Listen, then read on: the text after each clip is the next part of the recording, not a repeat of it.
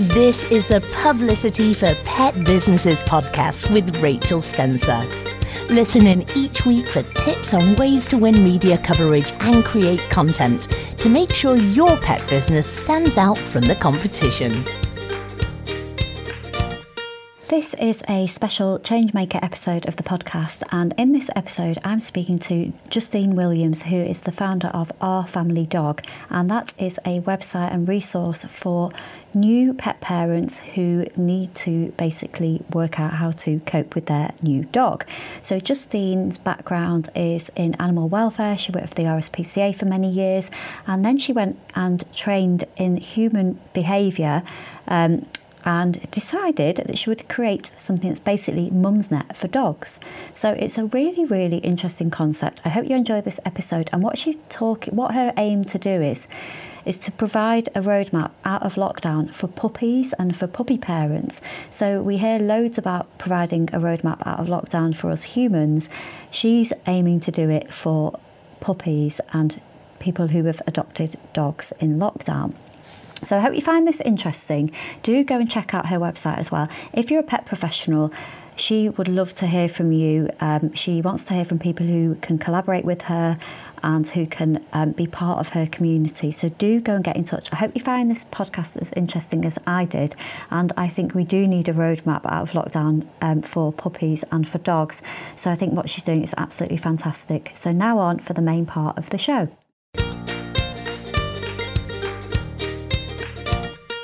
Okay, so hi Justine, thanks so much for joining me.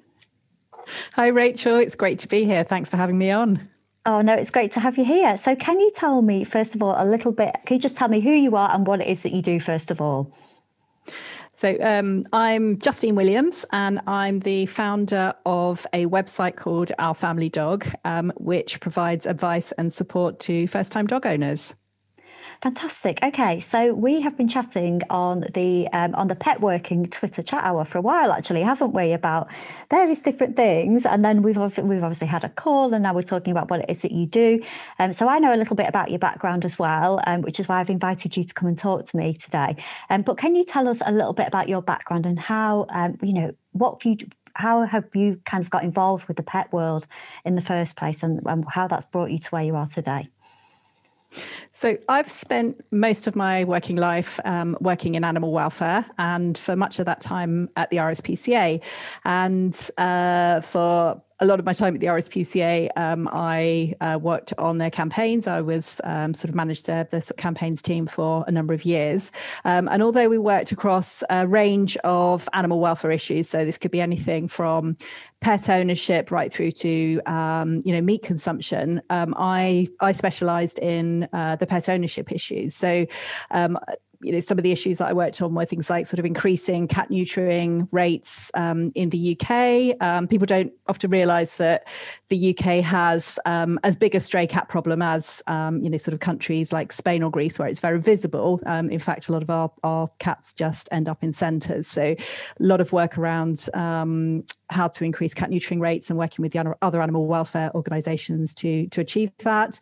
Work to improve the welfare of pet rabbits, and of course the work that has sort of led me on to where I am now, which was sort of focused on improving dog welfare. So some of those issues were around, for instance, pedigree dog health and welfare, but also looking at things like the puppy trade, and how to kind of improve sort of dog ownership and reduce the relinquishment of dogs to rescue centres.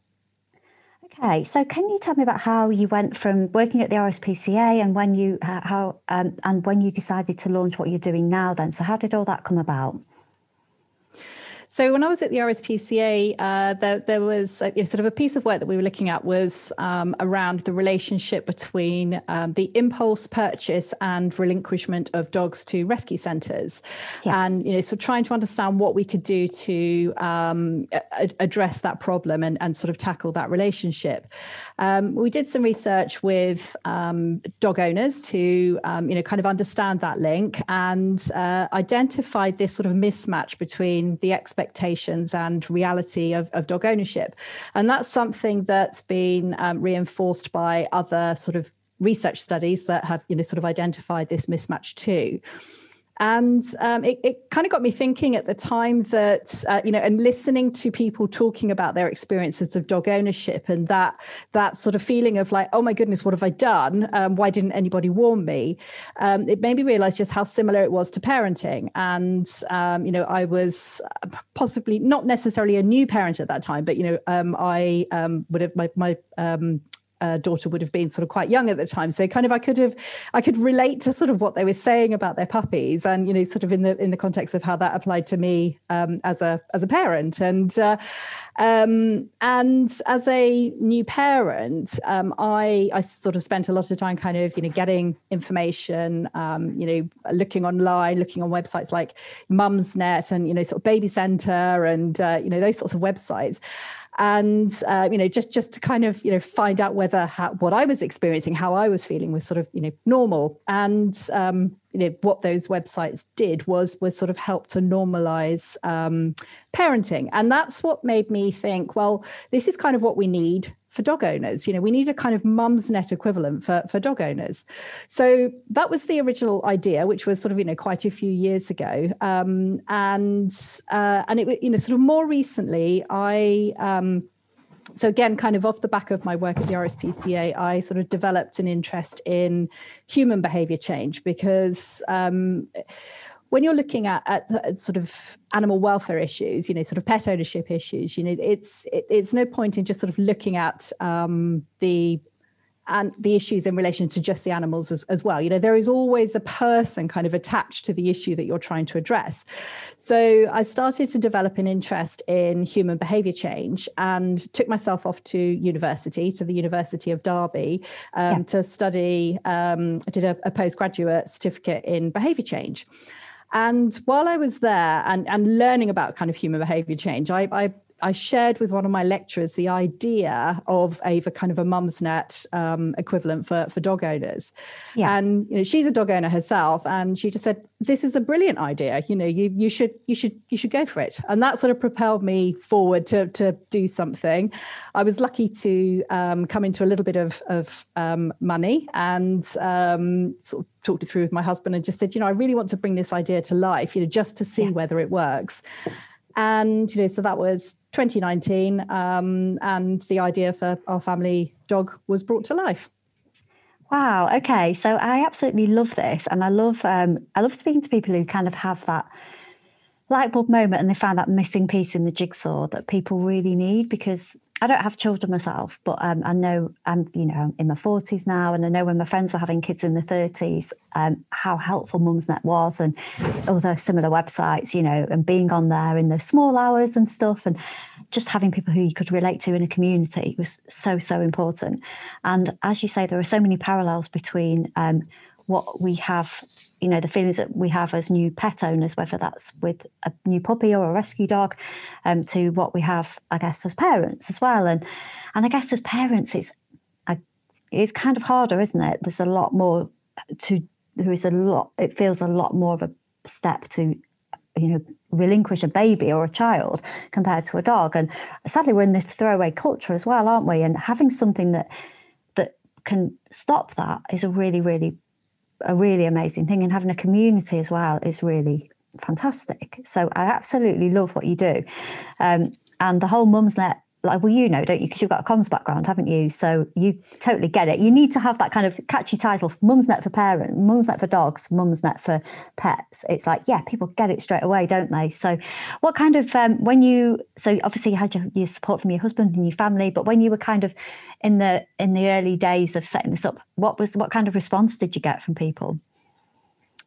It was very well received, and it was very much kind of starting from scratch. I spent a lot of time in forums and in Facebook groups, sort of really trying to get to grips with what the issues were that people were experiencing, so that I could put together kind of the right sort of information for them, and also very much sort of drawing on the parenting websites. What sort of language did they use? How did they how were they able to support parents? And that's really important. And I think that a lot of the information that's available for pet owners is very much geared towards this is what your dog needs, which obviously is really important. But what was quite clear was that our family dog needed to be sort of slightly different in tailoring the advice to what dog owners needed as well. So if we can create happy dogs, we can create happy owners. So and I think that sort of mismatch between the expectations and reality of dog ownership created unhappiness. So by that point you had unhappy owners, and then they were seeing the problems with their dogs, as problems, and trying to find information online or speaking to friends for to get advice, and maybe not getting the right sort of help or advice that they needed, maybe getting bad sort of quality information, and or signposting to dog trainers who don't use sort of positive reinforcement and use old-fashioned techniques and things. So but in terms of kind of getting it up and running and off the ground, I mean, it was it got off to a flying start, and the feedback was very positive. It launched, where are we, just over 18 months ago, and it's just going from strength to strength. Yeah, I think what you just said there about us turning to Google for, well, we turn to Google for everything, don't we? But Google TV programs and magazines, often you get loads of different conflicting advice, don't you, as a dog owner? And I find, I think I spoke about this a couple of podcasts ago. A few people who I know who were talking about a TV show and something that had appeared in a magazine, and that it was methods that were, that they didn't agree with or that weren't very progressive. I'm not going to go down that rabbit hole because we can talk about that all day. But I think that really important thing that you're getting across here is having a trusted place that people can go to, and kind of a nurturing community is really that's what people are crying out for, isn't it? When they're up in the middle of the night with a puppy, or like one of my friends, she's got a puppy. The puppy keeps nipping her children, and I think, gosh, it's hard, isn't it? And it is about, yes, it's all, we see so much about the owner, but also it's the emotional journey that about the dog. It's the emotional journey that we go through as owners as well, and having to give a pet into a rescue or hand them back to a breeder it's horrendous, isn't it? And anything we can do to prevent absolutely. That. Yeah, and it's sort of going back to that initial piece of research that we did back at the RSPCA. It was the sort of how owners were feeling was they were feeling very bad. They were feeling guilty about their dogs. I don't think there was this.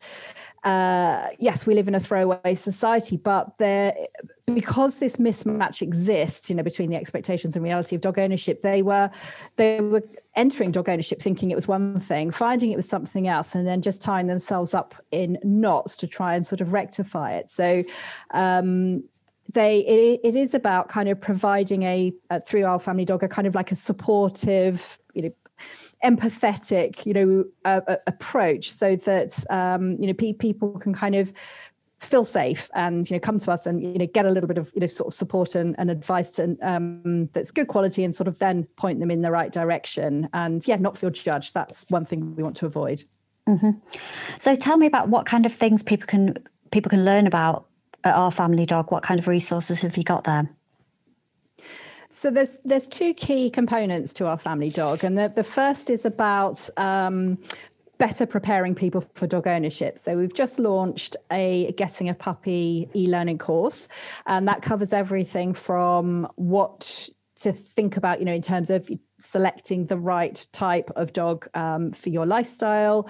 So this is a tricky one, because people often they like the look of a dog, or they had a particular breed as a child, or friends and family have a sort of particular breed of dog and they want one too. So things like sort of Cavapoos and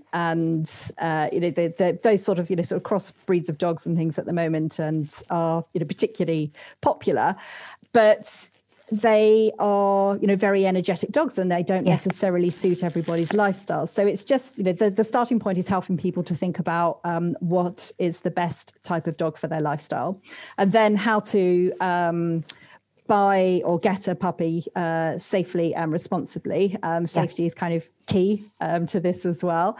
And then it's about kind of preparing people for dog ownership. Now, preparation is very much the crux of what we're all about. So I think, and that's kind of what's been lacking so far, is helping people to prepare for what, it's not just about preparing by this is what you need to buy, or getting a collar, lead, food bowls, etc. It's about what do you need to do to adjust your lifestyle to be able to accommodate your puppy, and thinking about things like a puppy's need for companionship in those early months, and what this means for your lifestyle, as in you can't really go out, and you can't just leave them at home and go to work, and those sorts of issues. So that's a big piece around sort of preparation. But the other side to our family dog is it's about providing that lifeline. So as we said, we know this mismatch between the expectations and reality of dog ownership exists. So many people, they'll get a puppy and then they hit the panic button. Yeah. So our role is to be there at that point of them hitting that panic button. So providing that lifeline. It's like, here we are, here's the help and support that you need. It's quite normal how you're feeling. The puppy blues is quite normal. Yes, you've got a baby shark, and your puppy is pooing and weeing everywhere. It's quite normal. You will get through it, and this is how. Yeah. It's so interesting because I've got a client in my membership community called Becky, and she's also she's created an app and a community, and she's done amazingly well. She's been working at it for a long time, but she had investment last year and it's doing really well. And that all came about because she had the puppy blues, and I remember interviewing her when she first had the idea, and it all came about. She was telling me about what happened with her dog, and I was interviewing her because she wanted some help with the press release, and I was thinking, okay, what's the story here?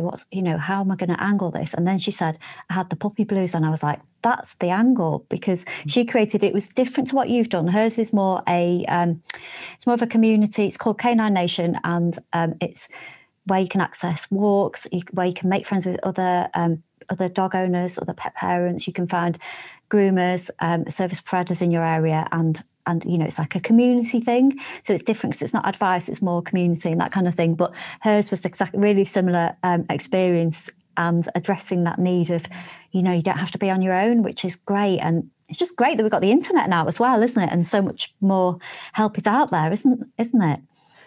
Absolutely. And I think, I really love the sound of Canine Nation as well, as sort of creating that community and, that wider support. So, yeah. And it's great to hear Becky's story. So there are many Beckys out there. I went out for a walk yesterday evening and chatted to a neighbour who has recently got a puppy. And yes. I say recently, probably her puppy must be 6 months old now.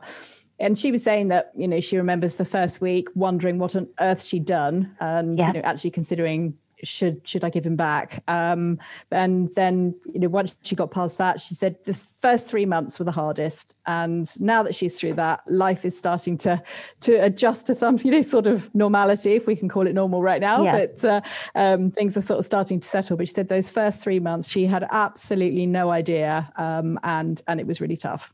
Yeah. Oh my gosh, definitely. We had a Cocker Spaniel puppy growing up, but that was when I was at university. So it was when I was like 19 that we got Charlie.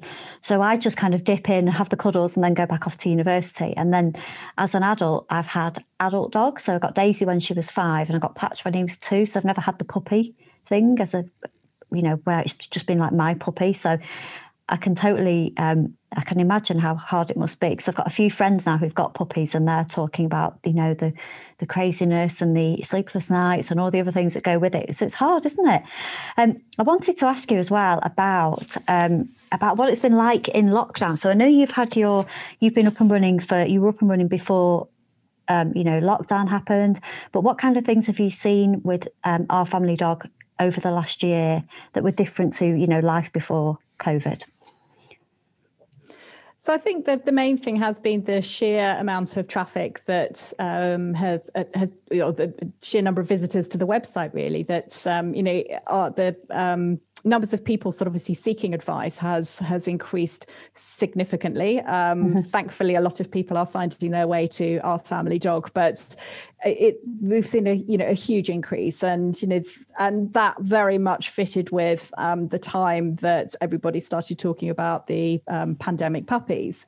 I think I'm fascinated by the whole pandemic puppy phase, and what has sort of caused that. And I think there are so many factors, and I think everybody knows someone or two or three people that have got a puppy during lockdown.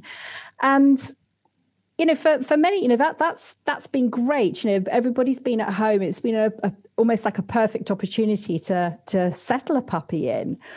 But the difficulty is that we are living in unusual times. This isn't normal. We're all at home, and I think that the problems will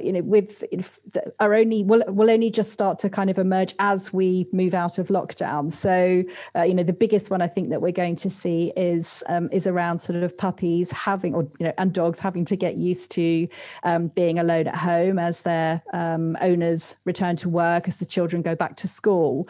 And that's something that I'm looking at the moment, just like what can we do to kind of ramp up that advice and support to give people the tools to prepare for post-lockdown.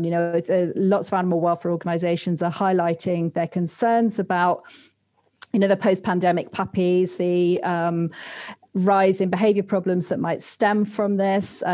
Puppies that have got dogs that have got used to sort of spending time with their owners, and and what that might mean. So it is really just trying to think ahead, but it's again going back to thinking about human behavior change and how and the need to kind of step into the shoes of dog owners to kind of human behavior change is all about you can kind of help people to change by better understanding why they do and don't do things. So, with dog owners, it's, we need to really sort of step into their shoes and sort of see things from their perspective. And I think right now it's probably very hard for people to kind of see problems with their dogs that might materialize, that the animal welfare organizations are concerned about, that Our Family Dog is concerned about, that but it's kind of, we've got to try and find ways to sort of help people to sort of prepare in the same way that the government is preparing this roadmap. We almost need to develop a roadmap for kind of our puppies as well. So that's just sort of something that, we've been thinking about, that, how do we best help people to prepare their dogs for life post-lockdown? Yeah, when you were talking then, my mind was whirring, and I was thinking it's so interesting talking to you because you've got the animal welfare background, then you've got the human behaviour background, and you've now got the background of what you're doing with My Family Dog, and all of your experience with the RSPCA for a long, long time. So I would love to know, and I hope you don't mind me asking you this, I'm kind of putting you on the spot a little bit, but what are I know you don't have a crystal ball, unless you have and you haven't told me, but what do you think lies ahead? So we're recording this right at the end of February. We're looking to come out of lockdown properly in June 2021. So if people are listening in the future, but people are listening kind of in the months going up to when we leave lockdown, what do you think is going to happen, when things return to when we're all back at work and there are no more lockdowns? So in the context of people with their dogs, is that okay? So I think that I guess there's two scenarios, isn't there? There's the best case and there's the worst case. And, the worst case is that we could see an increase in relinquishment of dogs to rescue centres, or because of the very high prices that people have paid for their dogs, that if they find that they can no longer look after them, that they try to sell them on. That's probably more of a concern because once they start in that sort of cycle of being sold privately, it's, who knows where they end up. On the best case, scenario is that we now, because we do have a roadmap out of lockdown, that this provides the time for people to think about what their dogs need, and while they're thinking about kind of their own lives and what that means for them in terms of returning to work, then hopefully that will create enough space for people to think, okay, well, what do I need to do with my for my dog? So I'm an optimist. I'm hoping for the best outcome, but sadly, I suspect it will be sort of somewhere in between. Yeah, really interesting. And it's so fascinating talking to you, Justine, because as you know, with my journalist hat on, I've been kind of writing about pets quite a lot in lockdown. And I remember going back like a year ago and, when we first locked down, so just under a year ago, and what people were kind of predicting. And I remember the first prediction was that loads of dogs are going to get dumped in rescue centres because people are going to lose their jobs and they can't afford them. Then I was getting in touch with rescue centres and they were saying, oh my gosh, we've got people banging the doors down wanting to take dogs. And we had this lovely situation where people were taking dogs from rescue centres. Then we had the puppy boom. Then we've had all there are concerns because there are so many puppies out there and there's only so many Kennel Club registered breeders or ethical breeders out there. Where are all these puppies coming from? Then I've been speaking to, I have, editors get in touch saying, have you got any rescue centres who've had puppies handed in? So you then speak to the rescue centres and they haven't had them handed in because they're all being sold. Any unruly puppies are generally being sold on, aren't they? Because they've just been the prices have been so inflated that people want to get their money back. So it's just been such a strange time that no one can predict, can they? But I think the whole providing a roadmap out for new puppy owners and what you're doing at Our Family Dog is that. I guess that's your focus, isn't it? About that roadmap back to reality. And who knows what that's going to be? Yeah, it is. It's very, as you said, if we all had a crystal ball, that would be wonderful. It's really difficult to know what's going on. I feel hopeful that because we have been in, lockdown, or so people have been on furlough for a long period of time, that there might have been enough time for most people to have, really bonded with their dogs, got through those sort of tricky stages, and then hopefully it is just a few tweaks to, sort out their sort of changes in routine. But obviously, for people who have more recently acquired a dog, then I think that will be more challenging. So, making sure they've got the tools to be able to make those changes to sort of support the needs of their dogs are really important. Yeah, and I wanted to ask as well with your website. I know we talked earlier about a couple of dog trainers and behaviourists who are helping you and who I've introduced you to and that kind of thing. I wondered, do you, with the website and with the community and everything, do you find yourself signposting people to like local trainers and support in their area, or is that the kind of thing that you do? We don't signpost specifically to local trainers or behaviourists, but we do have a set of guiding principles, which kind of sets out who we signpost to. So as we talked about earlier, there's a lot of, the dog training and behaviour industry is unregulated. So a lot of people kind of operating as trainers and behaviourists without any sort of formal professional qualifications. There's a body called the Animal Behaviour and Training Council that has kind of been set up to improve the standards for dog training and behaviour. And so we've made the decision to kind of signpost to them and to their members, and that they represent a number of different organizations who represent behaviourists and trainers. So it's not just a very small number, and hopefully that will sort of grow over time. But that just gives us something to sort of clearly signpost people to, where we feel happy that the standards are good, that people will get good quality advice and support if needed. And then the other side, under those guiding principles, is that we also encourage people to look for pet services. So groomers, sitters, walkers, etc., who are members of the Pet Industry Federation. Again, lots of people operating and sort of providing a service, but it's just to ensure the kind of the health and happiness and welfare of dogs. We just want to make sure that people are signposted to true professionals. So that's how we've sort of set ourselves up. I think I know there's been a couple of phrases and words that we've used while we've been chatting, but things like positive reinforcement and ethical training and ethical grooming and all of those things.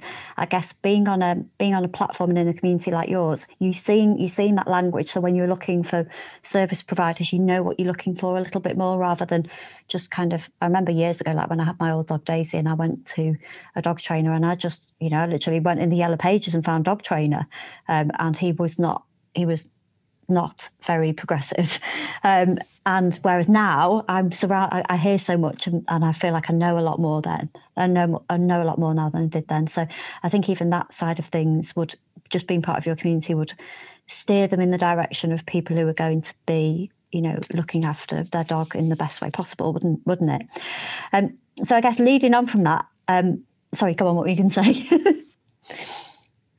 No, I was just going to agree entirely with what you were saying there, really, that, we're still in that sort of transition period between, old school dog training and this sort of concept of, the pack leadership and, the new sort of positive reinforcement reward-based training. And, we've still got a little way to go with that. But yes, Our Family Dog is all about sort of steering in that direction of reward-based positive reinforcement. Mm-hmm.